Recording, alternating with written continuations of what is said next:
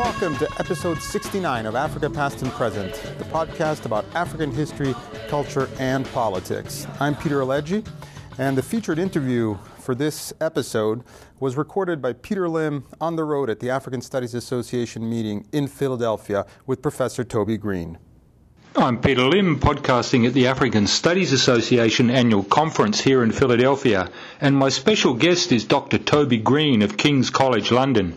His 2007 doctorate was from the Centre of West African Studies at Birmingham University on the New Christians in Cape Verde, after which he held a British Academy postdoctoral research fellowship at Birmingham, and then came to King's College in 2010 as a Leverhulme Early Career Fellow, and in 2013 begins a lectureship there in Lusophone African history and culture. I'm also joined by Professor Walter Hawthorne of Michigan State University, who has featured twice before in this series.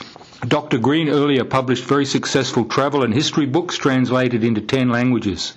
His books include Saddled with Darwin, A Journey Through South America, Meeting the Invisible Man, Secrets and Magic in West Africa, both from Wiedenfeld and Nicholson in 1999 and 2001, Inquisition, The Reign of Fear, published in London by Macmillan in 2007, and his latest has recently been published by Cambridge University Press, The Rise of the Transatlantic Slave Trade in Western Africa, 1300 to 1589, and to this we can add yet another, an edited volume from Oxford and the British Academy, Brokers of Change, Atlantic Commerce and Cultures in Pre-Colonial Western Africa. His wide research interests embrace West African engagement with the early Atlantic world and mercantilism, trans-Saharan and transatlantic diasporas, Atlantic slavery, creolization, New Christians and Iberian empires, African economic and labour history, links between Brazil and Africa, and history of race in the Atlantic world. Dr. Green is also Director of Institutional Relations of the Amilcar Cabral Institute of Economic and Political Research on Guinea-Bissau, affiliated to the UK All-Party Parliamentary Group on Guinea-Bissau. He is also a member of the Council of the African Studies Association of the UK.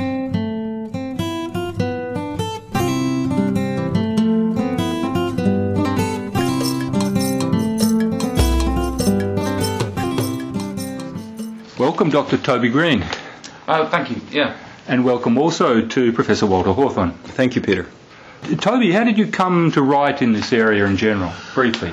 It's a long story, but I'll try and make it brief. I originally became interested in the area as an area of the world in its own right. I had a previous career as a journalist and a travel writer. I wrote a book about Guinea-Bissau and Senegal, which came out in 2001. And as I was writing the book and researching it, I became more and more interested in the history of the region. So that was what prompted me to go to grad school in Britain at Birmingham University with Paulo de Moraes Farias, the specialist on Timbuktu and Songhai. But as a Brazilian, he's got particular interest as well in the Lusophone issues. So that was he was a very good advisor for me. That was where I started, really, in that, developing that historical interest and the interest I had in that region. And then from there, one of the things which comes across when you delve into the history of this region is the extremely interconnected nature of both the peoples of the region and the way that this relates to both Atlantic issues, but also, I think, issues going further back in history with the trans-Saharan trade. And that's one of the reasons that I ended up taking the approach and the time frame that I did in the book. Can you talk, Toby, a little bit about that time frame? I recently taught your book to a graduate seminar, and what the students found remarkable, or one of the things the students found remarkable, is that most histories of Atlantic slavery in the Atlantic begin sometime in the 16th century and then move forward. What your book does is begin in the 1300s.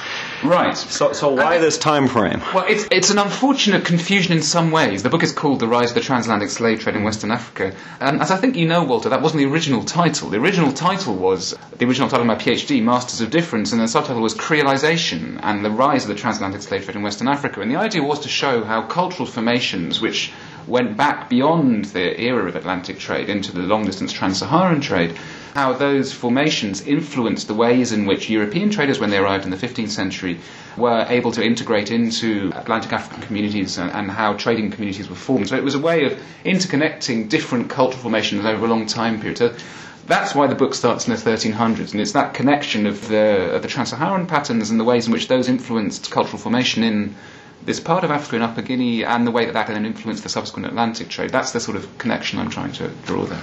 And you mentioned the cultural framework, although you also make some remarkable adjustments in the quantitative sphere, but you plump for the cultural framework. Why? Well, I think that the quantitative approach, which has been pioneered, and really, this goes right the way back to Phil Curtin in the late 60s. And of course, at that time, trying to pin down those kind of more precise approach to these kinds of issues was a relevant thing to do. But as I say in the book, I think in some ways that whole approach has kind of sidelined other issues which were of equal and in many ways more importance in terms of the long-term ways in which African societies and communities were responded to and create the impacts of the Atlantic slave trade, but also created new communities and new identities. And those identities fundamentally relate to cultural issues and not economic issues. So that would be one of the main reasons why I think that approach is important. But at the same time, I think one of the things that the book does also show is that cultural frameworks are very much connected to economic frameworks at the time, but how those cultural aspects had tended to be underplayed by the quantitative approach, which had been ongoing since the 60s. There are a lot of course, studies coming out now about the Atlantic slave trade, and one conclusion that's very obvious is that most slaves are exported from West Central Africa. Yeah. Now, this book, your book, is situated very much in Upper Guinea, which over the long term of the slave trade produced, certainly compared to Angola, relatively few slaves. Yet, I think one of the important things about your book is this, how it really emphasizes the role of Upper Guinea and the foundation of this slave trading period. Can you flesh out some of that, the sort of sure, moving the lens away from Angola and toward Upper Guinea? I think one of the things about this period, and to come back to your point, Peter, about the quantitative data I do produce in the book, one of the things I show is that there has generally been an underestimate of the impact of this 16th century trade in Upper Guinea. And one of the important things is really to bring out that in this period, which is the formative period of these connections, that the transatlantic trade is very much concentrated in Upper Guinea, and I put a lot of evidence in the book about that, and how the West Central African dimension really begins in the late 1570s, the 1580s, in the transatlantic context. Of course, in the trade from West Central Africa to Portugal, the Congo in particular, that was important in the 16th century. But in terms of seeing how cultural frameworks, which is what my approach looks at in the book, which developed in these early Atlantic trading communities, then might have influenced cultural formations in the transatlantic dimension, so in the Americas as well. That's why I think that Upper Guinea in this period is particularly important, because this is the region where those connections are beginning to be formed. And at the same time, I also talk about in the book, and towards the end of it, how there are also connections developing between Upper Guinea and West Central Africa in this period as well. So, for example, ships going from Congo to Portugal stop in Upper Guinea to buy provisions. How there are clearly other types of connection which are linking those regions. So how cultural formations developing in Upper Guinea and also in West Central Africa were interconnected at this time, and that's why looking at the transatlantic dimension and the importance of Upper Guinea in this period is important. A fascinating aspect of your remarkable book to me is the emphasis on creolization and the formation of Creole communities in Western Africa, if we can use that phrase of George Brooks, dear friend. And part of this was the involvement of Jewish merchants. And in other writings recently, you've drawn attention to some of the interesting byways of this, including the Inquisition in Africa, and how some traders were charged with wearing African dress.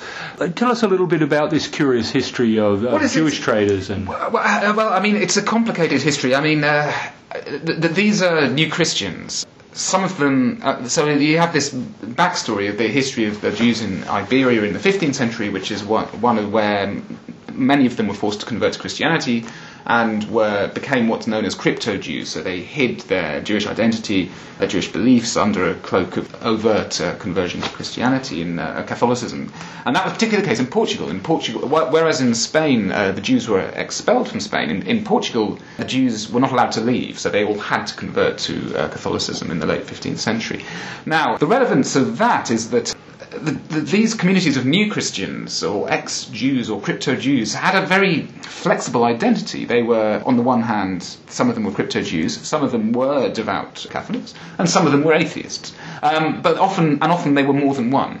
and they had to pretend to be one. So there's that flexibility of identity. What I argue in the book is that flexibility of identity was then very important in how these communities of traders were then able to integrate into communities in Upper Guinea at this time, because the ability to be both trading with African networks, but trading with European Atlantic networks, required a kind of flexibility of cultural identity, which with the rise of the Inquisition in the Iberian world in the 16th century, and of a more rigid formulation of identity related to old Christians, as it's called, so Catholic doctrinal issues related to the Council of Trent, which is in the 1550s. With all of that kind of flexibility appears to have been something which those new Christians, it came easier to the new Christians and to other Iberian traders at the time, and that helped them to help form these Creole communities. On the other hand, you have, what the book shows is you have this integration of those communities with a much older, what Wilson Trajano Filho, the Brazilian scholar, calls primary creolization of interconnected communities of Upper Guinea, who developed very interconnected and intercultural communities, partly related to the impact of the long-distance trans-Saharan trade and the way in which incoming diaspora traders were able to integrate into those communities. So you have two creolizations, if you like, which I argue in the book combine to form this Atlantic Creole community. A lot of the listeners to this podcast are often graduate students or folks early in their career thinking about projects, thinking about sources. Can you talk a little bit about the source base that you use, which is incredible and spans multiple continents, but that you use to study the early Atlantic? Right. The sources are there, but they can be difficult. I use three, I suppose, major sources. So the first sources I use are Inquisition sources. The Inquisition sources, which are very revealing on these mixed communities, really, which developed in Upper Guinea in by the 1540s. So you have Inquisition cases. So it's usually thought, the Inquisition is usually thought of as something which only affects Iberia, but actually it was taken into the Iberian colonies. So you have Inquisition cases from the 1540s and the 1550s in what is now Guinea-Bissau and also in the Cape Verde Islands. And those cases are very revealing about the ways in which, and these cases are taken against the new Christian community who are said to be heretical because they have apostatized from their conversion to Christianity and have taken up Jewish beliefs again. And these cases are very revealing about the ways in which these mixed communities were formed, these multiple identities which I talked about just now. And so they're very helpful in thinking about how these mixed trading communities developed in Upper Guinea. The second type of source I use, sources from the Archive of the Indies in Seville. So this is the Colonial Latin American Archive, which has got an enormous range of material covering all of the former Spanish colonies in the New World. But they also have quite a lot of material which relates to the slave trade from Upper Guinea in the 16th century, and also even among that data you also find judicial cases which were taken for various reasons, usually in the New World, particularly in the island of Hispaniola, which relate to events in Africa. So there's one particular case, for example, which is 570 folios, and which deals with the communities of Tangumau. So these were Cape Verdeans who had gone to live in Upper Guinea and had formed marriages with African women and had formed families. And there's a whole 570-page case which relates to those communities and also to the trading routes which they followed in Upper Guinea, peoples they were trading with. So that kind of evidence is really important. And then the third type is notarial records. So notarial records from the New World. So I work particularly in archives in Bogota, which allow you to form, notarial records of the sales of enslaved Africans in the New World, which often, particularly after the 1560s, give the ethnonym of the Africans. And those allow you to form quite a detailed picture from the 1560s to the 1600s, which I do in the book, of which communities are particularly affected at which periods in this part of Africa. So with those different types of records, I also do use the Oral History Archive in Gambia, in Banjul, which also has a lot of important information about oral sources. So combining all those records in a sort of potpourri, you end up, I think that the different types of sources are very important because they offer different perspectives, and putting them all together, I think you do have a fairly rounded perspective on that period. Having decentered Angola and I guess recentered Upper Guinea in the formative period of the creation of an Atlantic world, I know for your next project you're casting your eyes toward, I guess, what you've made the periphery, which is Angola. Can you talk about the direction of that project? Yes, I mean, I wouldn't say I make it into a periphery. I would say that is more a case of re-centering Upper Guinea rather than de-centering West Central Africa. I mean, as you say, Walter, anybody who studies this knows the importance of West Central Africa. But at the same time, the importance of Upper Guinea has tended to be understated, particularly in this early period. So that's, I think, what's important in that kind of context.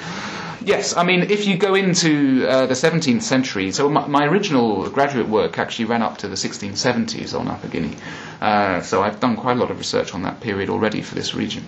But if you go into the 17th century, the sorts of issues which I look at in this book, which are to do with the formation of what I call pan-Atlantic communities, reciprocal influences between Africa and the Americas, which I argue in the book start incredibly early, even by the 1510s, and the ways in which those affect cultural formations and the impact of these processes of enslavement, both in Africa and in the Americas, you can't avoid West Central Africa. You have to look at West Central Africa. There's a huge amount of material on West Central Africa, as is well known. So in this project, what I'm hoping to do is to conduct a comparative analysis of Upper Guinea and West Central Africa in this period and look at the types of features, both African and broader Atlantic geopolitical issues and frameworks which influence the ways in which these communities are formed, how they endure, but also how African communities, the different trajectories of different societies in Africa and how the different forces which are at play in those very different regions influence how this plays out in the longue durée. So that's the new project. And here at ASA, you gave a very interesting paper to do with commodity trade and inflation, currencies. You spoke about cloth and copper and iron in the Bight of Biafra. And this was in a panel on, if you like, the new African economic history, or the rise. Someone mentioned the rise and fall. I think it was Mamadou Diouf. Yes. The rise and fall of African economic history. Could you just elaborate to the listeners some of the themes of this paper, and maybe also your comments on, where is African economic history going? Well, I mean, this was for me, it was a very interesting panel, and it was what was really nice about it. I felt was it was a genuine discussion about the idea of the panel, which Rhiannon Stevens at Columbia and I sort of tried to put together, was thinking about qualitative approaches to economic histories and the ways in which, in the case of my paper, the ways in which something like currency, which is generally thought of in pretty quantitative terms, can be also, you can actually have an intersection of quantitative and qualitative approaches, and how that might play out in the region I looked at, which in this case was Ada and the Bight of Biafra. This isn't obviously West Central Africa. This has kind of grown out of the research I've been doing. The research I've been doing has involved research in Dutch archives, as well as other things, and those archives are actually quite rich in this area, and I just developed all this material, and I just wanted to sort of try out some of the ideas I'm developing about offering a different type of perspective on changes in Atlantic Africa in this period, because I think one of the things which obviously in the book I'm quite strong about, the difficulties of quantitative approaches to African economic histories in this period, and I think trying to think through different types of economic approaches is something which I think that might even be a third project which I might take up at some point looking at. But I think the question of currency, I think it is very important, and it plays into some of the work which is happening now, for example, a recent book by Kwame Nimako and Glenn Williamson on the Dutch Atlantic, about the ways in which I think African economic histories in this period, part of the process of de-exceptionalizing African history, I think also has to involve seeing how African economic histories are part of global economic histories in this period, and that's one of the broader things that I'd want to look at in future research. And well, both of you are on the board of the Amilcar Cabral Institute, and it sort of raises the interesting question of the relationship of all this historical research to the peoples of Guinea-Bissau, for instance, and maybe even contemporary events or memories of the slave trade.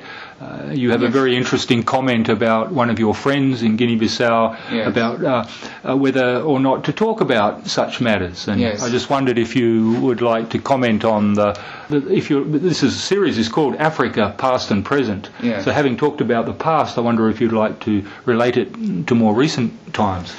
Well, I mean, just to talk about that story, is one of the first bits in the book, actually. I tell a story about how my friend said, you're not a slave and I'm not a slave, so we need to forget that past. And I said, well, if we forget the past, the danger is that aspects of it are constantly repeated. And he said, but if I remember, I'm going to get angry. When we look at this issue and the question of well, for example, what influences do the history I look at here have in, for example, contemporary Guinea-Bissau? I think one of the things that the book talks about is the way in which this period saw the reconfiguration of identities and the reconfiguration of lineages and the reconfiguration of ethnicities, in fact, in this region. So, for example, the Pepao, who are one of the larger groups within Guinea-Bissau today, if you look at 16th century documents, you don't find Pepao. You only start finding them in the 17th century. You have Bram. Bram was a broader ethnonym which covered peoples who are today Manjaku, Pepao and Mancanyo. And so one of the things the book talks about is the way in which these identities were reconfigured in this period, and the way in which the influences of both the internal changes within African societies and the ways in which those were interconnected to external forces produced those changes. One of the things this shows us is that ethnic identities are far from being, this is something that Walter's written about as well, but are much more fluid in this period than perhaps is always acknowledged, and also that the types of identities that have formed certain divisions, for example, in contemporary Guinea-Bissau, you have the question of the balantization of the army and difficulties which other peoples in Guinea-Bissau have with the army, partly because of that disjunction. And then you have the former Balanta president of Guinea-Bissau, Kumbayala, who is a Balanta, and the way in which he has negotiated those aspects point to a certain type of Balanta identity, which I think, if you look at this earlier period, is not so apparent. So I think one of the things that hopefully looking at this past histories can do is to help to reconfigure create a slightly more fluid understanding of those identities in the present form, which could have hopefully some benefit in the ways in which those hard divisions which have formed in some aspects of contemporary Guinea-Bissau could be alleviated.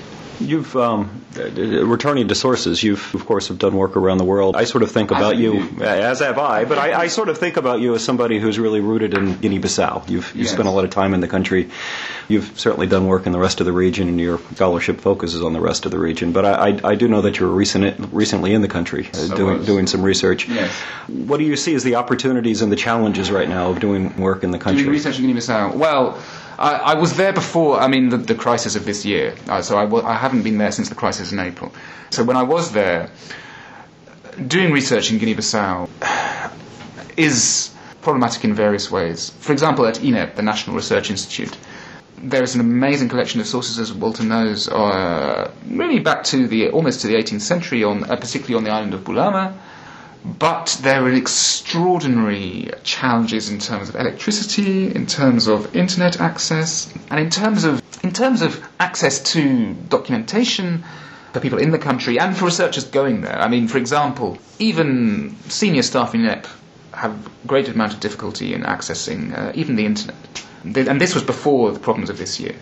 So this is a major problem particularly for researchers in Guinea-Bissau, but also for researchers going to Guinea-Bissau. For example, one of my colleagues, Patrick Chabal, PhD students in Guinea-Bissau in the last year, and they found it really very difficult to communicate with him. So that's a major problem.